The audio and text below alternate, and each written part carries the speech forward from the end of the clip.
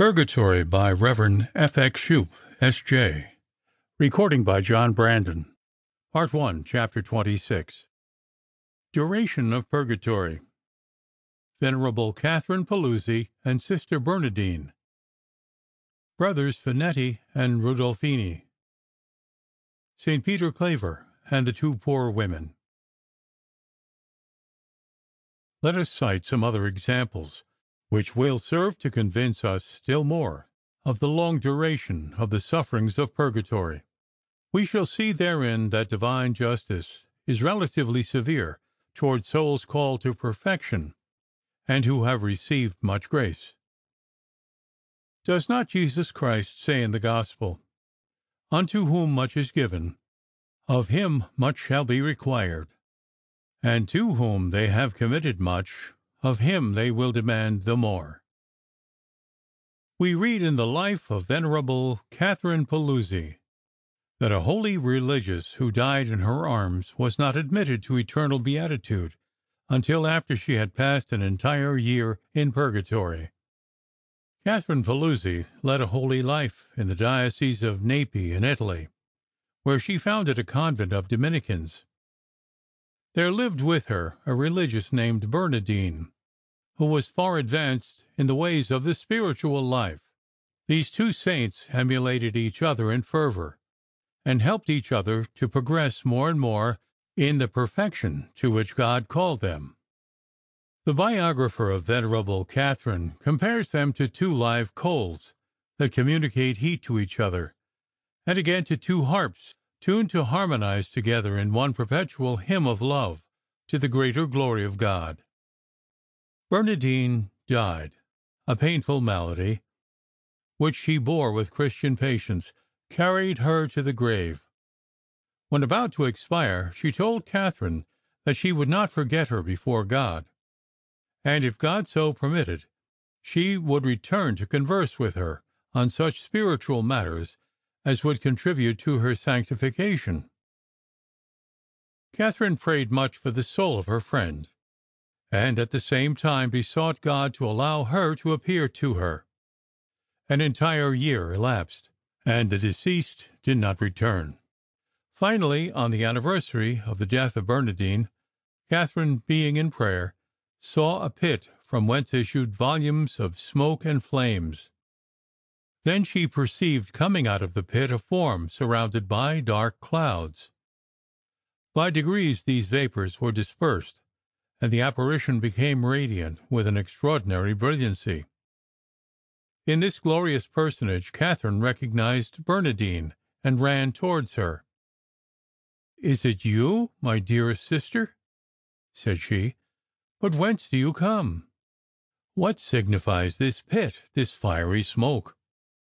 Does your purgatory end only today?" "You are right," replied the soul. "For a year I have been detained in that place of expiation, and today for the first time shall I enter heaven. As regards yourself, persevere in your holy exercises, continue to be charitable and merciful, and you will obtain mercy." The following incident belongs to the history of the Society of Jesus. Two scholastics, or young religious, of that institute, Brothers Finetti and Rudolfini, pursued their studies at the Roman College towards the end of the 16th century. Both were models of piety and regularity. Both also received a warning from heaven, which they disclosed, according to the rule, to their spiritual director. God made known to them their approaching death, and the suffering that awaited them in purgatory. One was to remain there for 2 years, the other 4. They died, in fact, one after the other. Their brethren in religion immediately offered the most fervent prayers and all kinds of penances for the repose of their souls. They knew that if the sanctity of God imposes long expiations upon His elect, they may be abridged and entirely remitted by the suffrages of the living. If God is severe towards those who have received much knowledge and grace, on the other hand He is very indulgent towards the poor and the simple. provided they serve Him with sincerity and patience.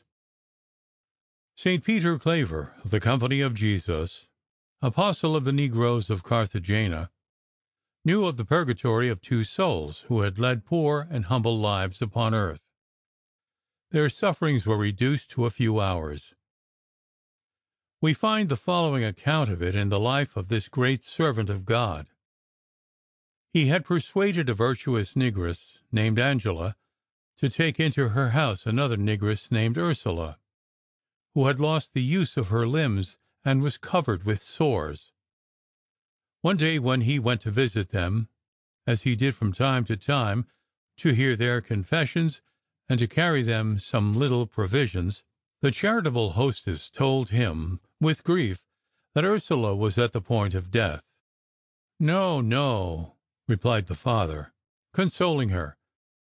"She has yet 4 days to live, and she will not die until Saturday." When Saturday came, he said Mass for her intention and went out to prepare her for death.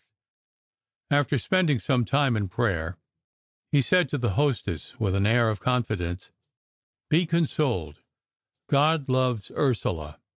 She will die today, but she will be only 3 hours in purgatory.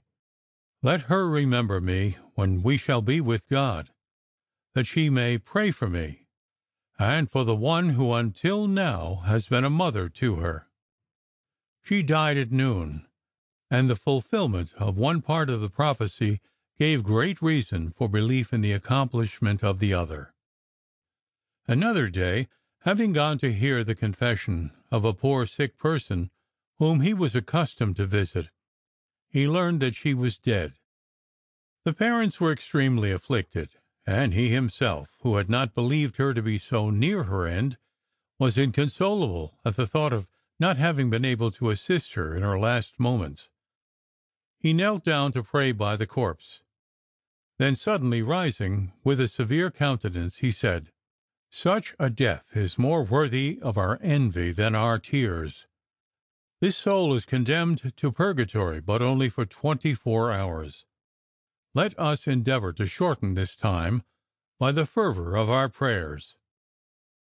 Enough has been said on the duration of the pains. We see that they may be prolonged to an appalling degree. Even the shortest, if we consider their severity, are long.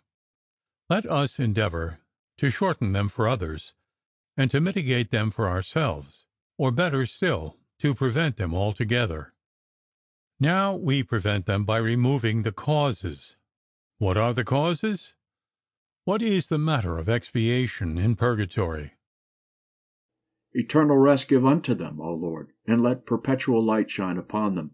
May they rest in peace. Amen. Eternal rest give unto them, O Lord, and let perpetual light shine upon them. May they rest in peace. Amen. Eternal rest give unto them, O Lord, and let perpetual light shine upon them. May they rest in peace. Amen.